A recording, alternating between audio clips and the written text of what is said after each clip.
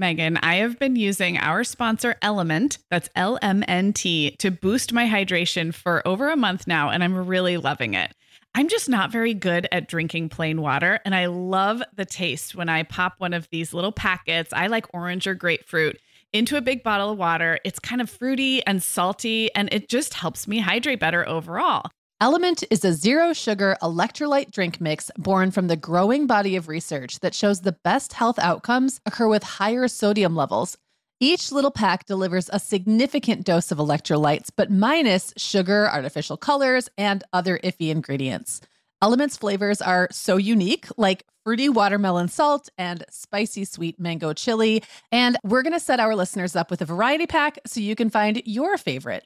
Right. You can receive a free Element sample pack containing 8 flavors with any drink mix purchase when you purchase through our custom link, drinkelement.com/momhour. That's DRINKLMNT/momhour.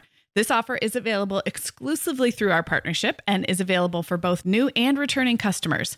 And if you're an Element insider, you'll have first access to Element Sparkling, a bold can of sparkling electrolyte water. Again, it's drinklmnt.com/momhour. Hi, I'm Sarah. And I'm Megan.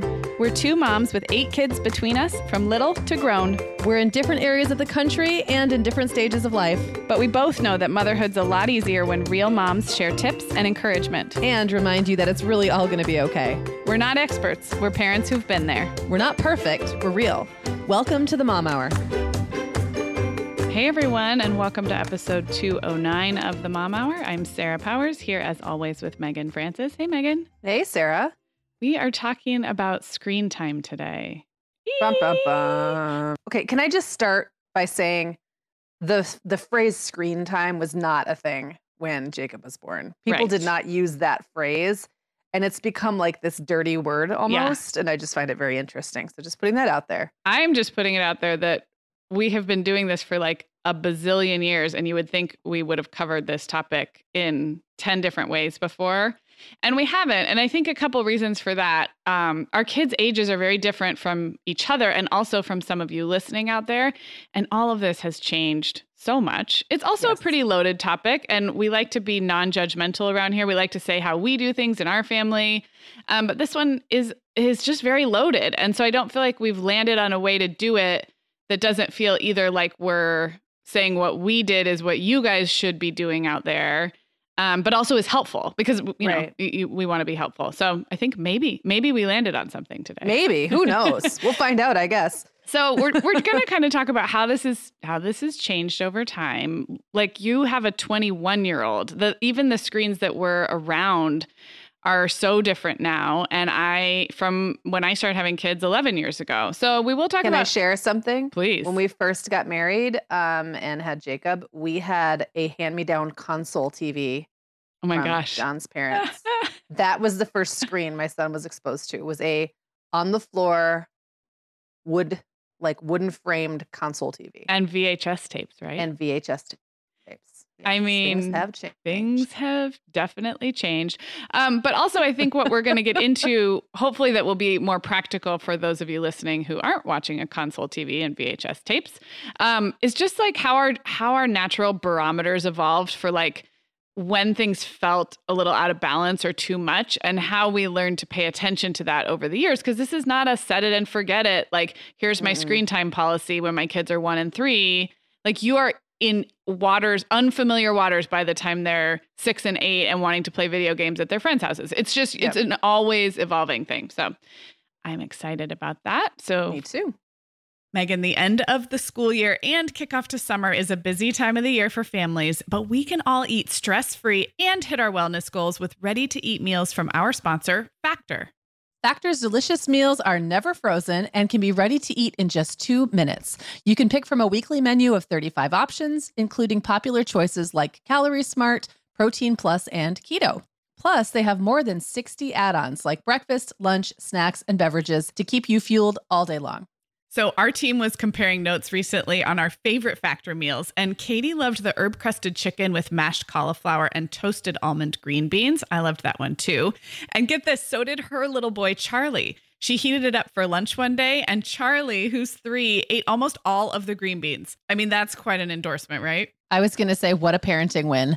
And I get it, Charlie. Those green beans are crazy good. And if you really want to treat yourself, they even have meals with filet mignon, shrimp, truffle butter, broccolini, and asparagus. Listeners, head to factormeals.com/momhour50 and use code momhour50 to get 50% off your first box plus 20% off your next box. That's code momhour50 at factormeals.com/momhour50 to get 50% off your first box plus 20% off your next box while your subscription is active. Okay, Megan. Well, over here at the Mom Hour, we are big fans of our sponsor, Our Place. In fact, you, me, and our team member, Katie, were all comparing notes on our favorite product. Katie was telling us that even though she's packing up to move her family to a new house, she cannot put that mini perfect pot from Our Place into the boxes yet because she's using it like every night. Well, as someone who also has a perfect pot, I got mine as part of their mini home cook duo set. I get it. It's nonstick, which is key, but it also has all these handy features like a steam release lid with a built-in strainer and this nice beechwood spoon that nests on the handle in this perfect little peg. Okay, well, I didn't get this pot, but now I want it. That sounds so great. Our Place's cookware is great to cook with, beautiful to look at, and healthier for us as well. All of Our Place's products are made without PFAS, also known as forever chemicals. In addition to their cookware and tableware, Our Place is also making waves with their Wonder Oven, the most stylish all-in-one air fryer and toaster oven. Again, free from the forever chemicals found in many of those air fryers. Listeners, Our Place offers a 100-day trial with free shipping and returns, and we've got a great deal for you. Go to FromOurPlace.com and enter the code MOMHOUR at checkout to receive 10% off site-wide. That's FromOurPlace.com, code MOMHOUR. All right, Megan, I have some questions for you. Okay. I thought it would be fun to talk about what were the hot topics that moms on the playground and in the play groups were worried about. What were the articles popping up about? Because there's a lot of fear around this topic. There's a lot of breaking news. Like every week, there's a different recommendation. But take me back in time. What were the hot topics when you had little kids around screens?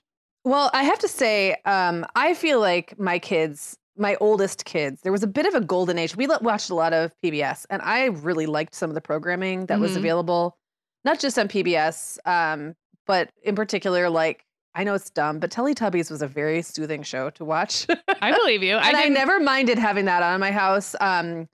That was Sesame Street. There were a few shows in Sesame Street that I thought were great. And then Nick, I believe, was Blue's Clues. And those were in the Steve days of Blue's Clues, which were the greatest days of Blue's Clues and stuff like that. So they're really, and like Zaboomafoo was a great show. So there really was some good programming on.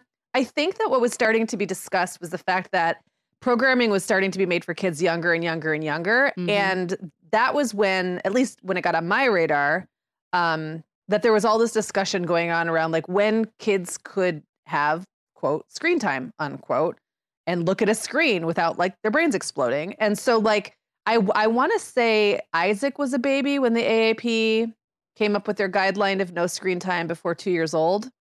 And at the time it felt really doable because I had little tiny ones. I did find out that it's much harder to pull something like that off when you have, you know, a house with 4 or 5 kids and some are older and you only have one living room or whatever it is. Like when everyone is consuming content or consuming screens in the same area of the house, it becomes really hard to kind of stick to that guideline. But I think for me, it wasn't so much that the TV was on, or at least with the conversations I was hearing, it wasn't that the TV was on and a baby was in the room that was the problem. It was that video programs were coming out claiming to teach babies to read. And like all of these things were happening and they were becoming like, the content was becoming baby focused. It wasn't just that the TV was on. I think that had been the case since TV was invented. Like, you know, in the 50s, like entire families were living in 800 square foot houses and there was one TV. And when the TV was on, the baby was probably seeing it, but the baby didn't care. It wasn't interesting to the baby. So the baby was doing other stuff. And the other thing that I would say was more when Owen and Will were little, like, you know, toddler preschool, stations like Nick and Disney begin to mix a lot of preteen shows into their programming. And for me, it wasn't really easy to tell the age the show was kind of intended for, because the shows might feature teenagers, but really, like, they were very smart. They knew that kids who were elementary school kids really wanted to like emulate bigger kids. So a lot of the programming featured teenagers, but was aimed at like 8-year-olds. Right. And those teenagers were sassy and dumb, kind of. And the shows were terrible. And then those kids became stars. Like, those were the kids that that was like the Disney breeding ground for pop stars and adult actors. So it just created this like sludgy soup. I remember walking around my house muttering like, junk TV, rah, rah, rah. And like, if I overheard a phrase I didn't like, I would be the one who'd come in the room and turn the channel or be like, this show is so dumb. The jokes are bad. Like, I was so critical of the TV my kids watched. Probably I was kind of a bit of a drag, but I just hated it. And when there was a show that I didn't hate, like, I remember there was this one called The Witches of Waverly Place. I'll never forget this, because the kids actually spoke to their parents. Like, first of all, there were parents in the show. I've talked about this before, the absence of parents in a lot of these shows, like they don't exist, or they're like always on vacation, or like they're stationed overseas and the teenagers being cared for by their dumb older brother or whatever it is. That was iCarly. I couldn't stand iCarly. Anyway, I remember like it standing out when there was a show where there was like an involved mom and dad whose kids didn't sass them. Like that was like, it stood out. So those were kind of the big topics. Yeah, that's so interesting. And as you talk, I can kind of tell where so I had my first baby in 2008. The Baby Einstein, the lawsuit, which if I remember correctly, was mostly centered around the claim that these videos, they came out on DVDs. We got them our first Christmas as parents. We got a set of DVDs. And it wasn't that the content was actually bad. It was the claim that it was making babies smarter, which was proven not to be true. And like you said, this whole idea of making videos for babies. I remember being in the hospital new mom group, and there was one mom in there who actually had like a 4-year-old. So she was like this completely other creature, because she was not a first-time mom. She was a second-time mom. And she had a preschooler. And I remember her being just way more laid back about this idea that like she could put on a Baby Einstein video just while she fixed the baby's lunch, and it wasn't that big a deal. And we were all sort of like shocked. But I think what was new at the time was, like you said, that there would even be programming that was specific for babies. And I read a really great book at that time called The Case for Make Believe, which was it's more about the commercialization of media. It's not that media itself is bad, but that it's so designed to get kids to want to buy stuff. Yeah. And this book would be completely dated now, because it doesn't even include any of the streaming media that our kids all consume now. But at the time, it was, like you said, everything was geared toward getting kids into a system that wanted them to buy stuff. Yeah. And kind of become consumers. And so I remember kind of reading up about that, thinking about that a lot. I also remember some news, like articles and stuff about the pace of shows like SpongeBob and Dora, SpongeBob in particular, which my kids never watched, but that they were so frenetic and fast paced. And someone did a study where they compared it to like Mr. Rogers and the frames per minute, frames per second. And that was whatever it was doing. I don't even remember. Just making kids have a higher demand for fast paced stimulation, and what that could potentially do. And now these ideas, I think there's still some good data behind these ideas, but it's just funny because they're 10 years old. We know more.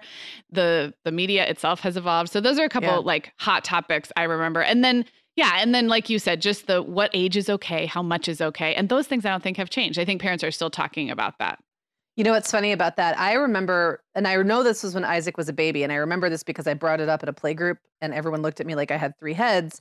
But there was a story that came out about Sesame Street that kind of made the claim that Sesame Street, which by the way, started in, I want to say 1967 or 69. I know my daughter or my sister was a baby when it came out. And they had their 40th. Their 40th was a pretty big deal. That would have been. So that was 2 years ago, right? I think it was 67. Or maybe that would be 50. Yeah. Oh, right. Yeah. That would be 50. Yeah. We're older than we think.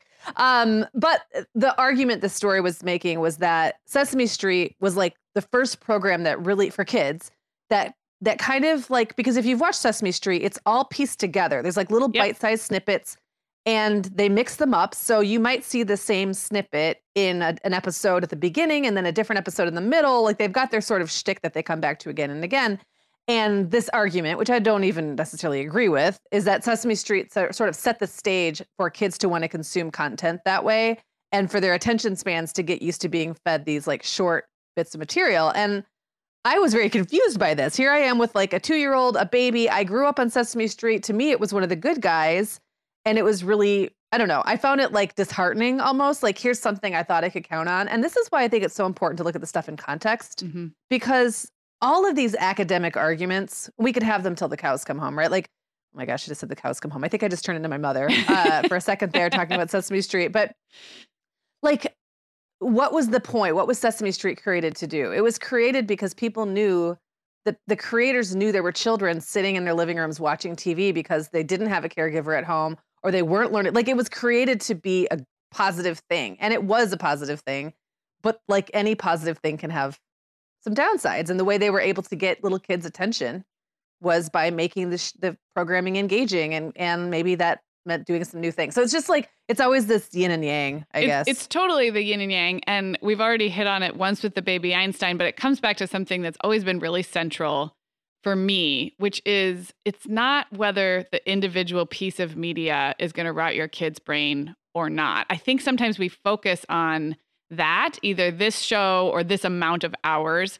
To me, it's a little more about the opportunity cost of sitting for a ton of time and consuming that. And then that's where like you get to decide as the mom, if you need a day where your kids are on screens for 6 hours because you have the flu or you're throwing up with morning sickness, like you get to decide. Like, I think it makes it easier on parents when we decide that like, this is a tool, and this is a thing that can help us out. I really don't like the shaming that happens with the all or nothing thinking. Like, if your kid watches any screens before 2, X will happen. I think it's also, oh, sorry, go ahead. No, I was just gonna say, I'd much rather put the choice back in the family and treat it like we do everything else, like sugar, like sleep, like anything else, which is like, you find the media diet that works for you and your family. You can take in all of this research and information, but you get to decide. It's not like a if this, then that. And I think too, it's important to remember that, keeping in context as well, like if the AAP comes out, the American Association or Academy of Pediatrics, American Academy of Pediatrics. Yeah. If they come out with a sort of decree or a guideline or a standard, that's kind of based on almost like a worst case scenario. So they're not looking at like, my kid happens to be in the room while I'm watching TV, or I'm using it for this little bit of time so I can make dinner. They're thinking, they really have to come out with these guidelines that almost solve for every possibility. Like a baby might be sitting in a bouncy seat with an attached iPad literally all day. So like they have to almost come up with the most extreme version, hoping that people will at least follow it 60%. Well, yeah, and it's like, I think sugar is another good comparison. If our kids had 0 sugar, would that be better than having moderate sugar? Probably. From an empirical health standpoint, right? Probably.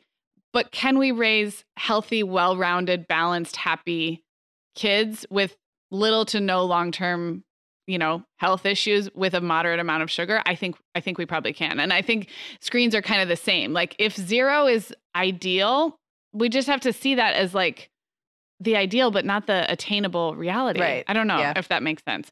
Yeah. So I was and is it? I mean, there's something about a cookie every now and then, right? There's brain food and there's soul food. There's getting things done. Like there's like when you're a hammer, everything looks like a nail. So if you're a doctor, everything looks like public health. Yeah. But that's not, there's so many different lenses to look at things through. Yes. Agreed. Yeah. I was going to just ask if you remember, you've mentioned a couple, but I thought it would be helpful to talk about what were our kids consuming when they were little. I'll just throw it out there that between 2008, when I had my first baby, in 2013, when I had my last baby, this idea of a tablet or a phone being a source of entertainment. You notice we haven't even talked about apps or phones yet, because when we had our first babies, there was nothing to hand them. I did have smartphones in the early days, but there wasn't much on it. You could hand a phone over to your toddler and let them just hold it. And of course they wanted to do that and push some buttons. But this idea of streaming videos and being able to hand a phone over to a toddler while you're at a restaurant or waiting in a doctor's office. It really started to be a thing more when I had Violet, like a widespread thing. And I'll talk more about later kind of the decisions I made around that. But I just think it's interesting that those were not decisions we had to make. We were talking about videos. Well, for me, it was DVDs, things recorded on the DVR. So like a favorite show or something, a favorite PBS show. We had every Curious George saved on the DVR, but we would still put it on for the kids at the time we decided. They weren't really watching just what was on at that time, but yours might have been. Yours probably were. And then really Netflix and streaming has been more in their like preschool and later years, but not when I had really tiny ones. Yeah. So I have had some kind of a cellular phone for a very long time, since Jacob was really little. But again, I handed him the phone and he pressed the buttons. I just would lock it or turn it off and he would press buttons. There was nothing to do on it. We probably didn't get our first tablet until after Clara was born, I'm going to say, or ish around there. So for us, it was VCR. We had some VHS tapes that, I mean, like we just watched over and over and over till they like fell apart. Mm-hmm. I remember, especially when Jacob was little, every day turning on PBS at the same time so that we had to watch it when it was on. Mm-hmm. Very different. And then we got a DVD player around the time William was born. And this is funny to me. The thing that I remember the most about when we switched from VCR to DVD was that, you know how every DVD has like a menu screen, mm-hmm. like a home, and the music plays? Mm-hmm.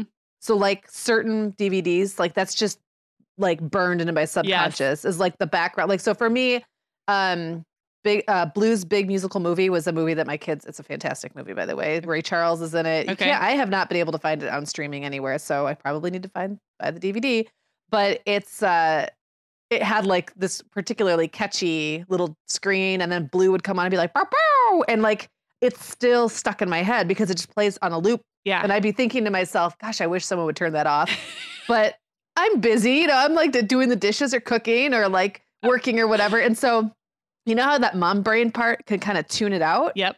But it was still there. So that was definitely a part of it. I remember handing my kids a phone, pulling up a browser before we had apps, going to a specific YouTube video and handing them my phone and letting them like watch a 2-minute YouTube video just to get me like, I don't know, through the checkout aisle at the grocery store. It wasn't easy. Like you really had to work at it. Right. Yeah. So I don't know. What about you? Yeah. So actually pretty similar in the very early days. But what I do remember, I remember our first long plane trip, and our friends at Cool Mom Picks, who've been around forever, have always been great about doing roundups of apps for kids. And this would have been 2011. And looking at a list of good quality, I'm not going to say educational because I don't really care about the traditional quote unquote educational, but I do care about quality of the app. And I remember they had a great list and we downloaded some for a plane ride. And I think my kids were 3. So only the 3-year-olds, they were like 3 and 1, but that was relatively new to have an entertainment app that was different than, you know, watch a show or, you know, here's a DVD or whatever. So, and that has continued. We've continued to use iPad apps as entertainment and kind of continued to try to, you know, look at the quality before getting them. But even that was 3 or 4 years into motherhood for me. So it's just amazing how much it's changed. So it really has. What I want to ask is and this is kind of the $1 million question that I think our listeners care about, is what did setting limits, and I put that in quotes, look like to you during these little years? We've well established that the stuff was different, right? Like the pressures were different, the recommendations were different, and the media itself was different. But when you had to set limits, what did that look like? Was it kind of intuitive? Did you have times where you felt like, okay, we got to crack down? How did you know when your kid's screen time limit was kind of getting out of balance? Yeah, this is definitely something that has shifted a bit, did shift a bit over the years. So like when Jacob was born, I don't remember it being a thing. It was like, he was this easygoing kid. We were very on the go. So when we were home, we had certain shows that we'd watch and then we turned it off and that was it. Like there wasn't really anything else for him to do. So it was not that big of a deal, but that changed pretty quickly. And then I started working from home and I was working a lot from home. And for a while I was taking college classes from home. So then it became like really more intuitive. With each addition of new ways for the kids to consume media, like there were times it started to feel like I was like kind of, what's the word I'm looking for? Like I was losing a grip on it. Like there were more screens than I had hands or eyeballs to watch or rooms in the house. And that is one, I think that's a huge challenge for parents nowadays. When it's one thing when there's a TV in the living room, it's either on or off, right? You know, but it's like, let's say you have a TV and there's a computer and a couple of iPads and then there's a couple of phones that they could be using and like all these different things. It's just easy to start kind of losing track. So routines have always helped me, but really things like the glassy-eyed look, changing behavior. Like when I couldn't break the spell to get the kids to switch gears, like if I came in the room and said, okay, it's time for snack and I gotta give me a second, and I couldn't pull them away from whatever it was. Or if I wanted to go do something that should have been more fun than looking at a screen and couldn't get them to break away, then I'd kind of be like, all right, something has to change. And for us, that might be like a total fast. It might be turning everything off for a week and just kind of hitting a reset button. Another thing, I remember this really clearly when I was on deadlines, I would be working and I would get this, like, the house is quiet. I'm maniacally writing. I'm getting so much done. There's this rush that's happening. Like I'm staring at my screen. Oh my goodness.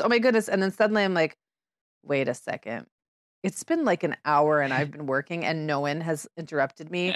Something is wrong, right? Silence is not a good thing. Silence is not a good thing. And so that was usually a good indicator that it was time to grab them and go someplace, head outside, blah, blah, blah. But I mean, I really did I didn't rely on screens to allow me to work. I just relied on me not having to, I don't know, watch every single moment with so many kids, so much going on, kids of all different ages.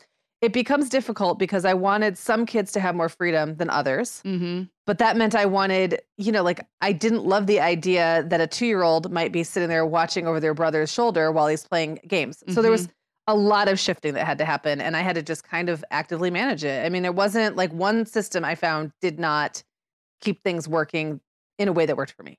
Do you remember a lot of, Mom, can I watch this? Mom, can I? Or was your approach more to kind of follow their lead and step in and course correct if things got out of whack? Like I know a lot of moms deal with the whining and the pleading and the negotiating, but I'm wondering if maybe you didn't have to deal with that so much because you did have a more like responsive, dynamic approach. Yeah.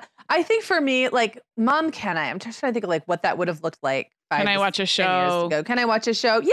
I mean, the kids were always good about asking. I would say that as long as it wasn't dinner time or a time I'd set aside as specifically non-screen time. So we did have like after dinner time typically was non-screen time. So like I didn't even call it screen time. It was just like TV off, computer off. Yeah. As long as it wasn't one of those times, they might ask and I'd say yes. And then if I decided I didn't like the show, I would tell them to change it or whatever it was, It was the Mom, can I were games I didn't understand. And I know we're going to talk more about games later. They would try to pass that stuff off on me all the time because they assumed as the mom, I would be clueless and not understand what the game was, and I'd let them do it. I think they pretty quickly realized that I was more likely to say no to a video game because it sounded scary, and I would be like, I don't know anything about that game. So I'm going to have to look into it, is what I would say. And then that they slowly did realize that was kind of a no because I was never going to look into it because I didn't care, and I didn't want them to play it to begin with. Right. There were certain games that I had watched them play that I understood enough that they got a pass on, and those were the games they were allowed to play. So I don't know. It's changed. I remember having like times when we had one computer in the living room and everyone had a schedule and they were allowed to use it for 45 minutes and then they had to move on to the next kid. That worked for a while. Then that stopped working when some kids needed more time on the computer for schoolwork. And I remember a time when it worked to give them an hour that they could play video games. And then that didn't work because one of them, now there were 3 of them or 4 of them old enough to play video games. And 1 hour wasn't long enough because they couldn't all play at once. Like those things have just constantly shifted. And I've just tried to keep up the best I can. No, yeah. I think that's, keep an eye on it. I think that's really helpful. And I also just empathize, like you said, with the houses now that have enough different devices for every kid, even in a large kid family, to choose their own adventure when it comes to screen entertainment, because I think that's so much harder. You're so right. Then when it was, can we put the TV on or no? that's such a simpler answer than who's over here watching YouTube and who's in the back room gaming and who it's just a lot. It's a lot. I feel pretty fortunate that we managed to be ahead. Like right now, my kids have a TV in their bedroom because our house is teeny, and I frankly don't want a video game system in my living room. Mm-hmm. There's just not room for it. I don't want to look at it. But that has not always been the case. And I was able to keep that at bay for a very long time. Yeah. The youngest of those is 13. So right. Exactly. Exactly. Yeah. Well, not surprisingly, when it comes to what did setting limits look like for us, I was pretty much the opposite. So I was much more systematic about it. My middle kid has always had a really hard time going with the flow and making transitions, and screens were like the worst example of it. I mean, he had trouble with all kinds of transitions, like we're going to go do this. No, meltdowns, but screens made everything worse. And so I think I started out a little bit more relaxed with Allegra, but by the time I had 2 kids, we just landed on 0 screens during the week, Monday through Friday, period. Mm-hmm. And I know there's a lot of people out there thinking that sounds super extreme, but it was just easier for my brain. And it was really easier for my kids because they didn't even think to ask. And that included any kind of iPad game, any kind of video watching, any kind of TV. When I made an exception, it was usually if somebody was sick or something. I mean, it was like a huge party for them, and it was a huge break for me. So the exceptions were pretty few and far between, but I always knew I had that in my back pocket, and it was magic because if a baby was sick or I'd been up all night or whatever, then it worked so well. They would sit there and stare at a movie for 2.5 hours because they were so deprived. They were like, oh, we never get to do this. Yeah. So we had nothing Monday through Friday, and that has really stayed at 6, 9, and 11. In terms of like using screens for just diversion and entertainment, we're still pretty much 0 during the week. And I really like it. It's so simple. I don't think that's crazy at all. Honestly, when I do a reset, that's kind of how it looks.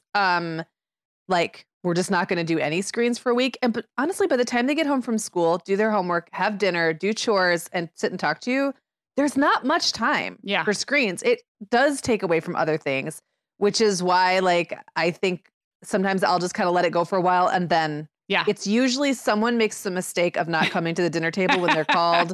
Like they know they blow it too. But I'll be like, okay, I need you guys to do X, Y, and Z. Oh, wait a minute, Mom. I'm like, oh, wait a minute. What do you mean? Oh, wait a minute. What are you doing? And then it's like, okay, we need to reset. So there's something to be said for not having to police something. Yeah. And I think that's just where it landed with me. Another thing I was pretty restrictive about that I actually I'm glad is I never got into the thing of handing the toddler a phone when we were waiting in a restaurant or a doctor's office or the checkout line. And I didn't do it for any moral high ground reasons. I think it helped that the first couple years there just wasn't anything on the phone to do. It wasn't a thing. Right. So I got used to it.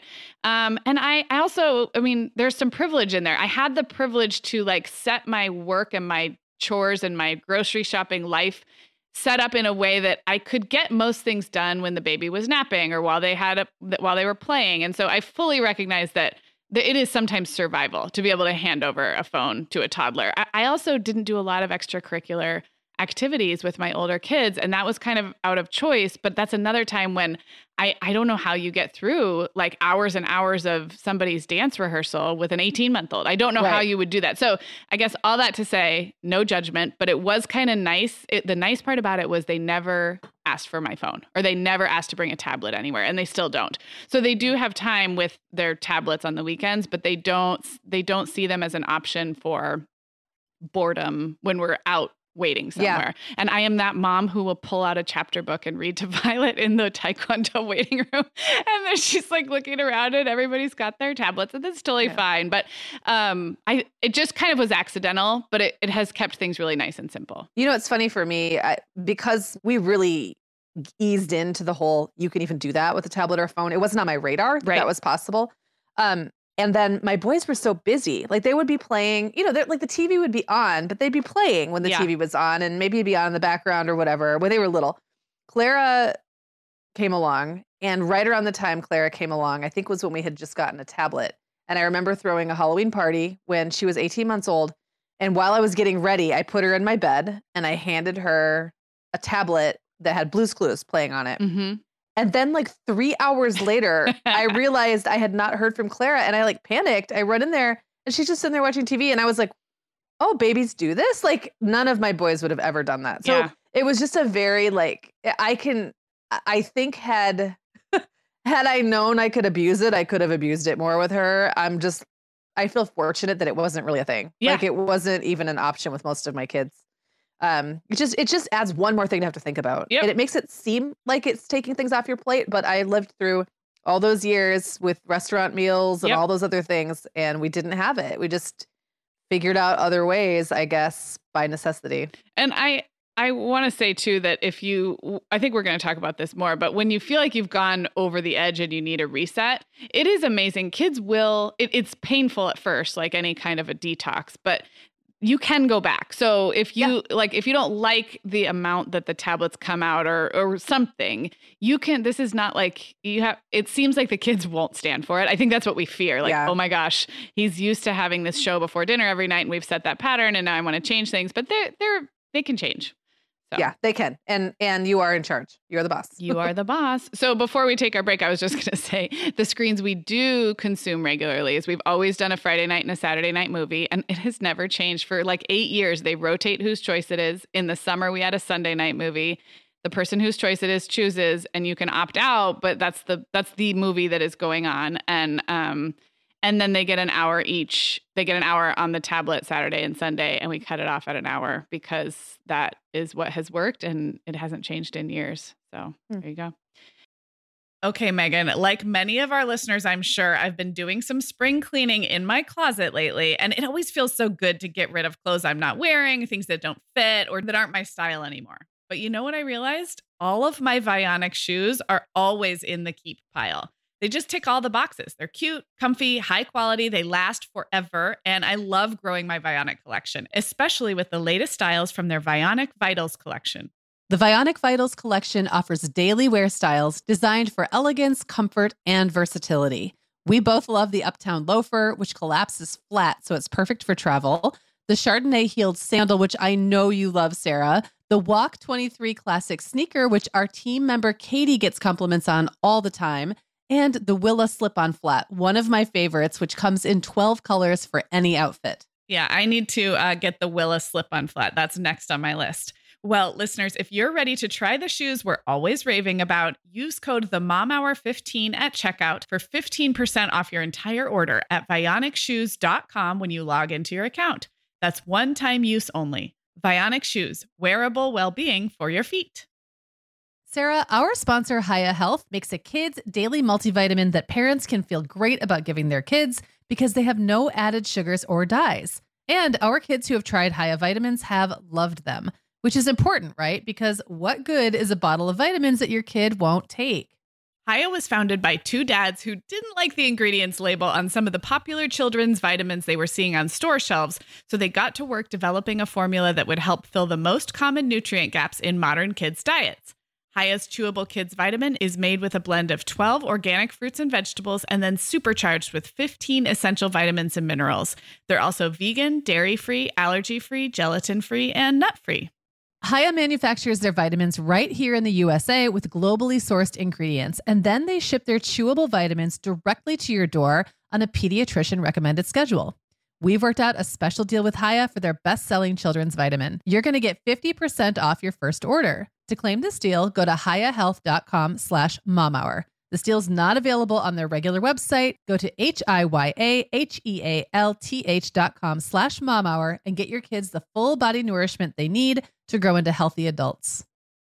Okay, now we're getting into what I see is a really positive part about how screens work in at least our family right now.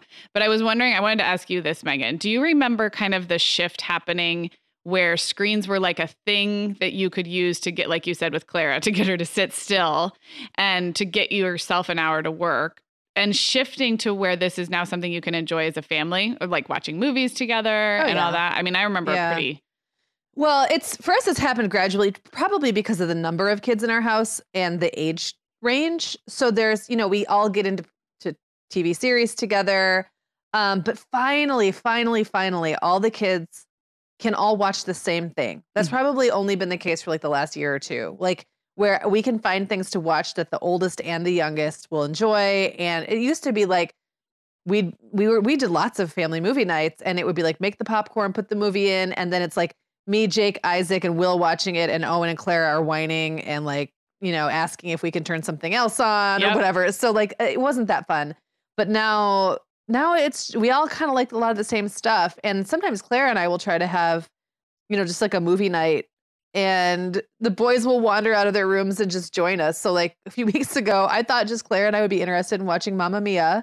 So we started on my bed on my computer, and then I wound up with Clara plus 3 lanky teenagers in my bed watching Mamma Mia. And I was like, gosh, guys, I could have put this on in the other room, but it was actually really fun. So it's really fun. Yeah. I think that's like a fun little unexpected thing that I didn't see coming, you know? Yeah. And I think this has been a really pleasant surprise because I was so restrictive and kind of saw it as like only when necessarily, you know, like pull cord when in case of emergency or whatever. And so to see it as this thing we could opt into as a family has been really fun. When you describe the younger ones kind of whining, I think we still run into family movie nights like that. Something's too scary or too boring for Violet, but it's getting so much less. I would say all 3 can watch a PG movie, no problem. And we've had a lot of fun recently going back into some classics. Karate Kid, if you have not watched Karate Kid as a family, if you have kids of school age, I think it holds up really well. I mean, it's really so dated, but it's really good.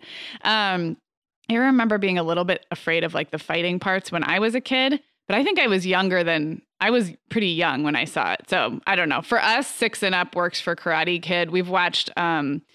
Doubtfire. They thought was really funny. It is drive-by fruiting. I just watched that with the kids not too long ago. It's so funny. Swiss Family Robinson, which is an old movie. It's like from the early 50s. They loved that. We also have, even though we're no screens Monday through Friday, we've started watching a show together. So we're not really anymore because we've started a family show one weeknight when we don't have activities, and we rotate through, but it's usually like a reality competition show. So we'll watch like The Amazing Race, Great British Baking Show, one where we're watching it week to week, and we're, you know, it's like 10 episodes or something in a season. So that's been really fun. On the game and iPad side, I totally am not involved at all. But I will say Brian has a passing interest in that kind of entertainment. We don't have a video game console. I know you're going to talk about that, but Brian likes to find out about new fun gaming apps, and he's really good about looking into them, or the kids will come home and ask if they can get them, and he'll look at them. So it has been a more collaborative process to figure out which apps and games are good. So yeah, it's been very enjoyable to now see this kind of entertainment as something we can do as a family, and something that we can, I don't know, positively influence our kids, not just by limiting them, but by introducing great movies and media. So agreed. Are we going to talk about video games now? Are you ready? Yeah. Okay. So, I mean, I really just put in our outline, we haven't talked about video games yet, and I want you to talk about it. And then I put ugh. Can I just say ugh? So I think this is the thing, right? Your boys were, at one point you had 4 boys who were like all different boy ages, right? Like 8, 10, 14, 16. Like I have a 8, almost 9. Most of his friends, and it's not exclusive to boys, of course, but I think it is more commonly the obsession. Yeah.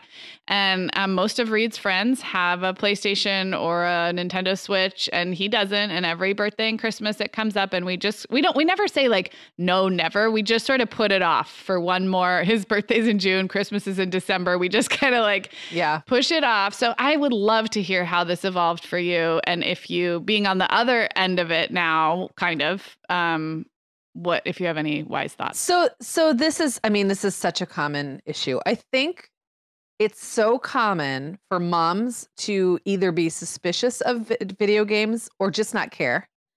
And for dads to really want to have that experience with their kids because they remember playing video games or are still video game enthusiasts, right? Mm-hmm. So this is a very common point of tension.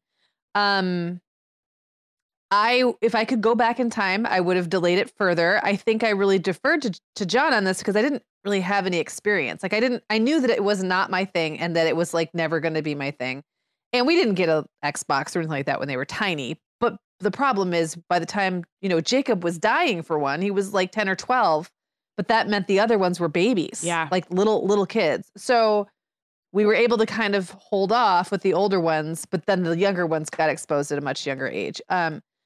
And for me, it was just this sticking point for years. I was grumpy about it all the time. I didn't understand it. I wasn't interested. I didn't want to hear about it. I didn't want them to ask about it. It's like, and I'm sure I was pretty unfair, honestly, a lot of the time, because to me it was so dumb and such a waste of time and like a world that I did not want to occupy, that honestly, them asking me for it would make me sometimes like irate. Like there was a lot to unpack there, including some marital issues, to be honest. So like, I think that I am far from alone on that, on video games being sometimes a marital issue, sometimes a parenting issue, and those things can get very conflated. So I guess what I would say now is the boys have really developed the ability to self-regulate. And I now see how much of their social life does take place via video games. Their friends are on at home and they're communicating with their friends and playing with their friends while they're at home. And they don't play all the time. And it's not like they're staying up late playing and they're not missing school because they didn't get enough sleep, and they're still getting their homework done and they're still going outside and doing their chores and doing family time and stuff like that. But there was definitely a phase, and I would say it was between about 8 and 12, depending on the kid, not every kid, where I wanted to regularly take the thing by the cord, light it on fire, smash it on the sidewalk, blah, blah, blah. And I guess if I could go back in time, I would probably do two things. I would probably create more like limits that I could control without having to think about it. Yeah. So like maybe like literally the Xbox would live in a different place and would only get to be accessed at the times. So I never had to worry about kids sneaking it or whatever, like just so that it was off the table. But then I would have relaxed about it and just let my kids enjoy it and not be so kind of nasty about it. I just think that I wasn't very understanding about it a lot of the time. And so I don't know, like there's no good way. And now that I'm not married and I don't have to, like, this house is mine, I could say no video games, but it's like my youngest boy is 13. Yeah. I'm not going to do that now. Yeah. It's just now it's like, and it's not an issue anymore. Yeah. Now what's interesting is it's a non-issue. And when it becomes an issue, like I said, and I say, guys, we're just not gonna play video games for a while, they're all like, oh, okay. So it's kind of like I missed the opportunity. Yeah. Well, you went through the hardest part and now there's no way to make that unhard. And it's not hard anymore. Exactly. And it would be dumb for me to now start cracking down to like right the wrong that I like write something that I don't feel like I did perfectly 5 years ago. Yeah. So anyway. You mentioned the difference in the boys. I mean, 4 different boys growing up gaming and having their friends on there. Were there ones where you saw it play out with either social, friend dynamics that weren't so good? Or also, I have another question on top of that is like, what happens when one kid gets grounded or their parents are more strict and another kid is literally on it from noon to midnight every day? Like, do they just kind of figure that out? Like, oh, so-and-so's not, because that's how they communicate with each other, right? Yeah, it is. But they're not that. So at least the way very rarely will my kid come to me and say, so-and-so is going to be on. It happens every now and then, but so-and-so is going to be on from 4 to 5. So can I please get on from 4 to 5? Even if that's not the time they can usually be on. I usually have an hour set aside that it's like free for all game time, whatever. And sometimes I'll be asked to make a special exception to play with this one specific kid. But usually it's kind of free for all. Like whoever happens to be on is who you play with. Okay. So if someone's grounded, they're out of luck. They just aren't. They're just not there. They're just not there.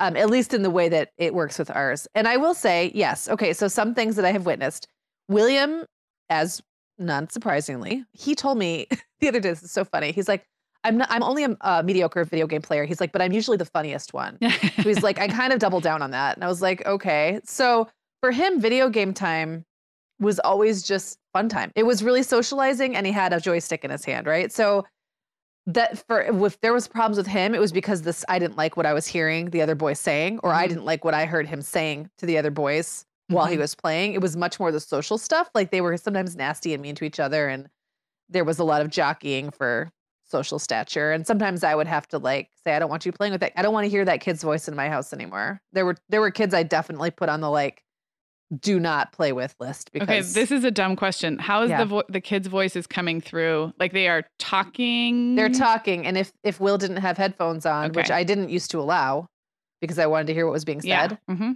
Mm-hmm. They use headphones now. I don't really care anymore because they were annoying their brothers. I mean, like it got to the point where I could tell just by what was being said. I didn't need to hear the other person. Yes. You know what I mean? You heard the one side of the conversation. I heard the one side of the conversation, and that was enough. And I realized also that like they were driving each other nuts because some of them, like Owen will go, dude. And then his friend would be like, dude, bruh. And so it was like making everyone in the house nuts. So they can wear headphones now. But yes, I would literally hear conversations happening in my living room between kids that were not in my house. It was coming out of the TV. So that was with Will. It was more about like, I don't like that boy. He's nasty. I don't like the language he uses. I don't like the way you guys treat each other. This has to end. With Owen, because Owen is so winning focused. He's so strategic. He wants to win. It would be more because he would just obsess. Like he would fall into the game and then not be like, but I can't shut it off because, you know, I'll die. I'll die if I leave the game right now. And I'm like, guess who doesn't care? So, I mean, I guess, I don't know what the point is. Oh, and Owen and Will, or Jacob and Isaac, both of them, I just feel like it was a different time. Like they could take it or leave it. They like to play with their brothers. Every now and then they'll play with a friend, but they've just always been sort of whatever about video games. Like if they're in front of them, they'll play them. If they're not, they're not. They've not been as obsessive about them for different reasons as Will and Owen have been, mostly Owen. I think that's really important actually for moms of younger kids to hear, because going back to the fear mongering that we talked about at the beginning of the episode, these games, many of them are designed to be really addictive. And I think addictive behaviors around screens is a real thing. And I have a kid who I really have seen that with, which is part of why I've really been restricted from the beginning. But it's also really important to hear that not every kid goes to like full-blown addiction at first exposure, and that it's possible to watch your kids and kind of backpedal as needed, because we don't often see that. We don't hear those stories. We only hear about how the negative effects of true addiction. And I think sometimes, and like, you know, would it be better if I didn't have a game system in my house at all? Possibly. But I've also seen super screen addicted kids, or like, you know, the kids who have the potential to be very screen addicted, or in particular strategy or certain kinds of games where they get really into that, like the massively multiplayer online role-playing games, like where if you leave, like not only do you die, but like your friends could die. Like it's not just now you, it's like they're creating, this world has been created in which the whole point is to keep you in there as much as you can be there. Right. And so I think you also see kids who don't have those systems at home figuring out workarounds to get to play, you know, at other people's houses, or becoming almost like they have like the shakes about it, like the DTs all the time. So it's a certain personality type. Owen's got it for sure. I do think as he gets older, he's able to more manage it. I think with experience, he's kind of realized like, yeah, everyone was playing Fortnite 3 months ago now, and no one really cares about Fortnite in his group anymore. Like everything kind of comes and goes. But he's 13 now. It took him, he had to, the preteen years were rough. Yeah. So. Well, I do have some resources to recommend, since this is something that I personally kind of think a lot about. So I just, like, as a preface to my resources, I'm just going to say that a lot of what I think about when I think about screens is not that screens are bad. It's that what else do I want my kids to be doing, and how else do I want our family dynamics to run? And in a lot of cases, the screens are just sort of taking up space that I'd rather fill with other things. Does that make sense? So like, I don't feel like I'm keeping something toxic away as much as I feel like I'm choosing actively what I want to fill our time. And I think I think that's an important distinction, because when I do let my kids watch and play stuff, I'm not super restrictive about what it is. Like it doesn't have to be super educational, because it's entertainment. Okay. So on that note, there's a book called The Importance of Being Little, which really has nothing to do with screen time, but it was really influential to me. And I would recommend that book to anybody who's interested in like toddlers, preschoolers, and early elementary. It's actually written by an educator, so it's not about screens, but it still influenced my thinking about this. For parents of older kids, there is a Facebook group called Out Tech Your Kids, and it's run by our friends Kristen and Liz from Cool Mom Tech and Cool Mom Picks. I am totally a lurker there because the questions and the things that come up are all mostly for middle and high school. It's stuff about phone use and social media. But what I like about it is it's real parents asking real questions and other real parents weighing in with really smart, and it's very non-judgmental. So Kristen and Liz will shut it down if it becomes shaming or just unhealthy. So it's real parents looking for real solutions around stuff that my kids aren't really into yet, but I feel like just by lurking, I learned so much. So I will link that up. I think it's fascinating. Even if your kids are younger, I think it's really interesting to know what the things are that are happening right now. Like now how kids are using Google Docs in class to chat with each other. That's like, that blew up and now that's a thing. And like, I don't know. I feel like if kids will always figure it out, right? Yeah. Like they're always going to be a couple steps ahead of us. So we can't have the hubris to think that we know more than they do, because we'll never know more than they do, right? No. But also like, yeah, but we still have to keep on top of it. It's like that. Yeah. Yes, exactly. And then my final recommendation, which is so good, is Devorah Heitner was a guest on our show. I'll link to the interview, but her book is called Screenwise.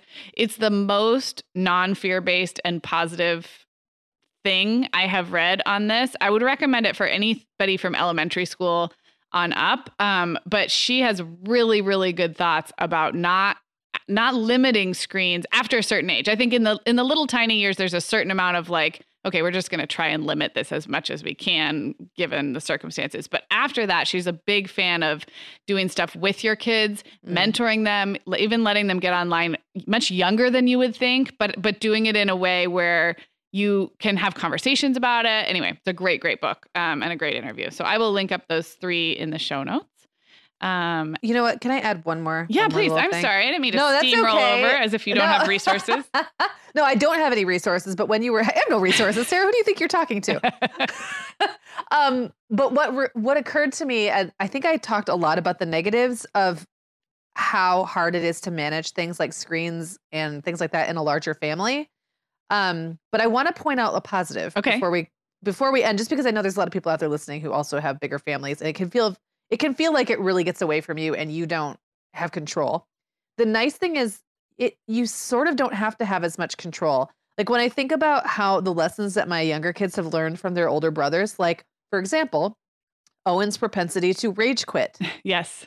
He's a rage quitter because he doesn't like to lose because he's a nerd, but he has really come a very long way in managing that behavior, because if it was me, I wouldn't want to be in the room at all when he's playing. Like I would avoid myself from it, for like not even play it or like, sorry, not even like listen, or I wouldn't let him play at all. So like he wouldn't get the opportunity to learn that nobody likes it when you're halfway into a game and then you quit because it's not going your way, or when you're not mindful of the fact that people around you don't like it when you go, bruh, dude, like, you know, all those things, like they've learned lessons from having older siblings. So the older siblings expose them to things sooner, but also teach them lessons. Yeah, it's the pack. It's like the social norms that come from a pack, right? Like you don't do certain things because this is how it's done. And especially, yes, I love that. That's such a good point. It takes a little bit of the pressure off parents. Throw that out there. All right. We are going to wrap up. And you guys know we usually do this Cue It Up segment where we recommend often a show from our own archives for you to listen to next. But for the next few weeks, we want to tell you about some different podcasts out there that we think you might like that are not from our own show. So the one that we are going to recommend that you queue up this week is called Didn't I Just Feed You, which is such a good name for a podcast, hosted by Stacey Billis and Megan Splon. They are both professional cooks, food writers, and career food mamas. They both have 2 kids, and every week in their episodes, they get real about feeding your family, kids, tweens, and teens. They have great episodes like how to turn nachos into a family dinner, the magic of meatballs. They also bring on great expert guests and also just real moms to help make this process of cooking for our families easier, more delicious, maybe even fun. So you guys can check out Didn't I Just Feed You wherever you get your podcasts. They're also at didn'tijustfeedyou.com. And listen all the way to the end of our show today, and you'll hear a little bit more about their show in their own words. So go check it out. Check it out, guys. All right, Megan, we are going to wrap for reals, and we will be back with you guys on Sunday with a new More Than Mom episode. And thanks, Megan. This was fun. Talk to you later. Hey guys, this is Stacey and Megan. If you're loving this podcast, we think you'll also love our show, Didn't I Just Feed You? a weekly candid conversation about feeding our families, even for you parents who hate to cook. Stacey and I are both professional food writers and recipe developers who get real about feeding kids, tweens, and teens because we're also very busy working moms. Sometimes we even talk about how to feed ourselves. Imagine that. From how to turn nachos into a family dinner to the magic of meatballs, solving the after-school snack problem to reducing kitchen waste and debt all at once, we chat with guests from Food Network stars to everyday moms. They're real experts. We are on a mission to make cooking easier, more delicious, and maybe even a little bit fun.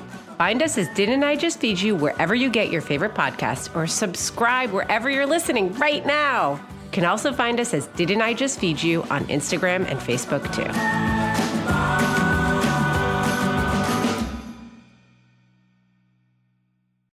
Guess what, Megan? Over 10,000 teens are already using our sponsor, Erica, to help them unplug. That is amazing. Erica, that's Erica with a K, is the social media health app for teens that gives them the tools to unplug whenever they need to for improved health, study focus, sleep, and daily balance.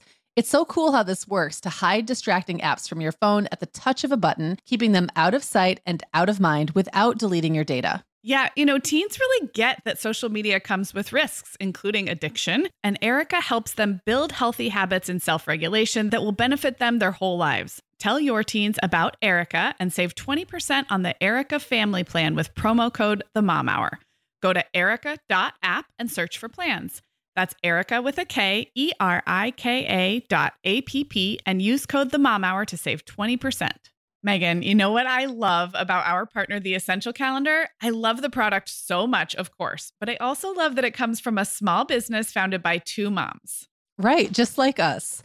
Listeners, if you're drowning in details right now, like summer camps, travel plans, end of school year mayhem, give yourself the gift of The Essential Calendar, a seasonal, at-a-glance, poster-sized calendar for your wall. Get 10% off your order at theessentialcalendar.com/themomhour. That's 10% off at theessentialcalendar.com/themomhour.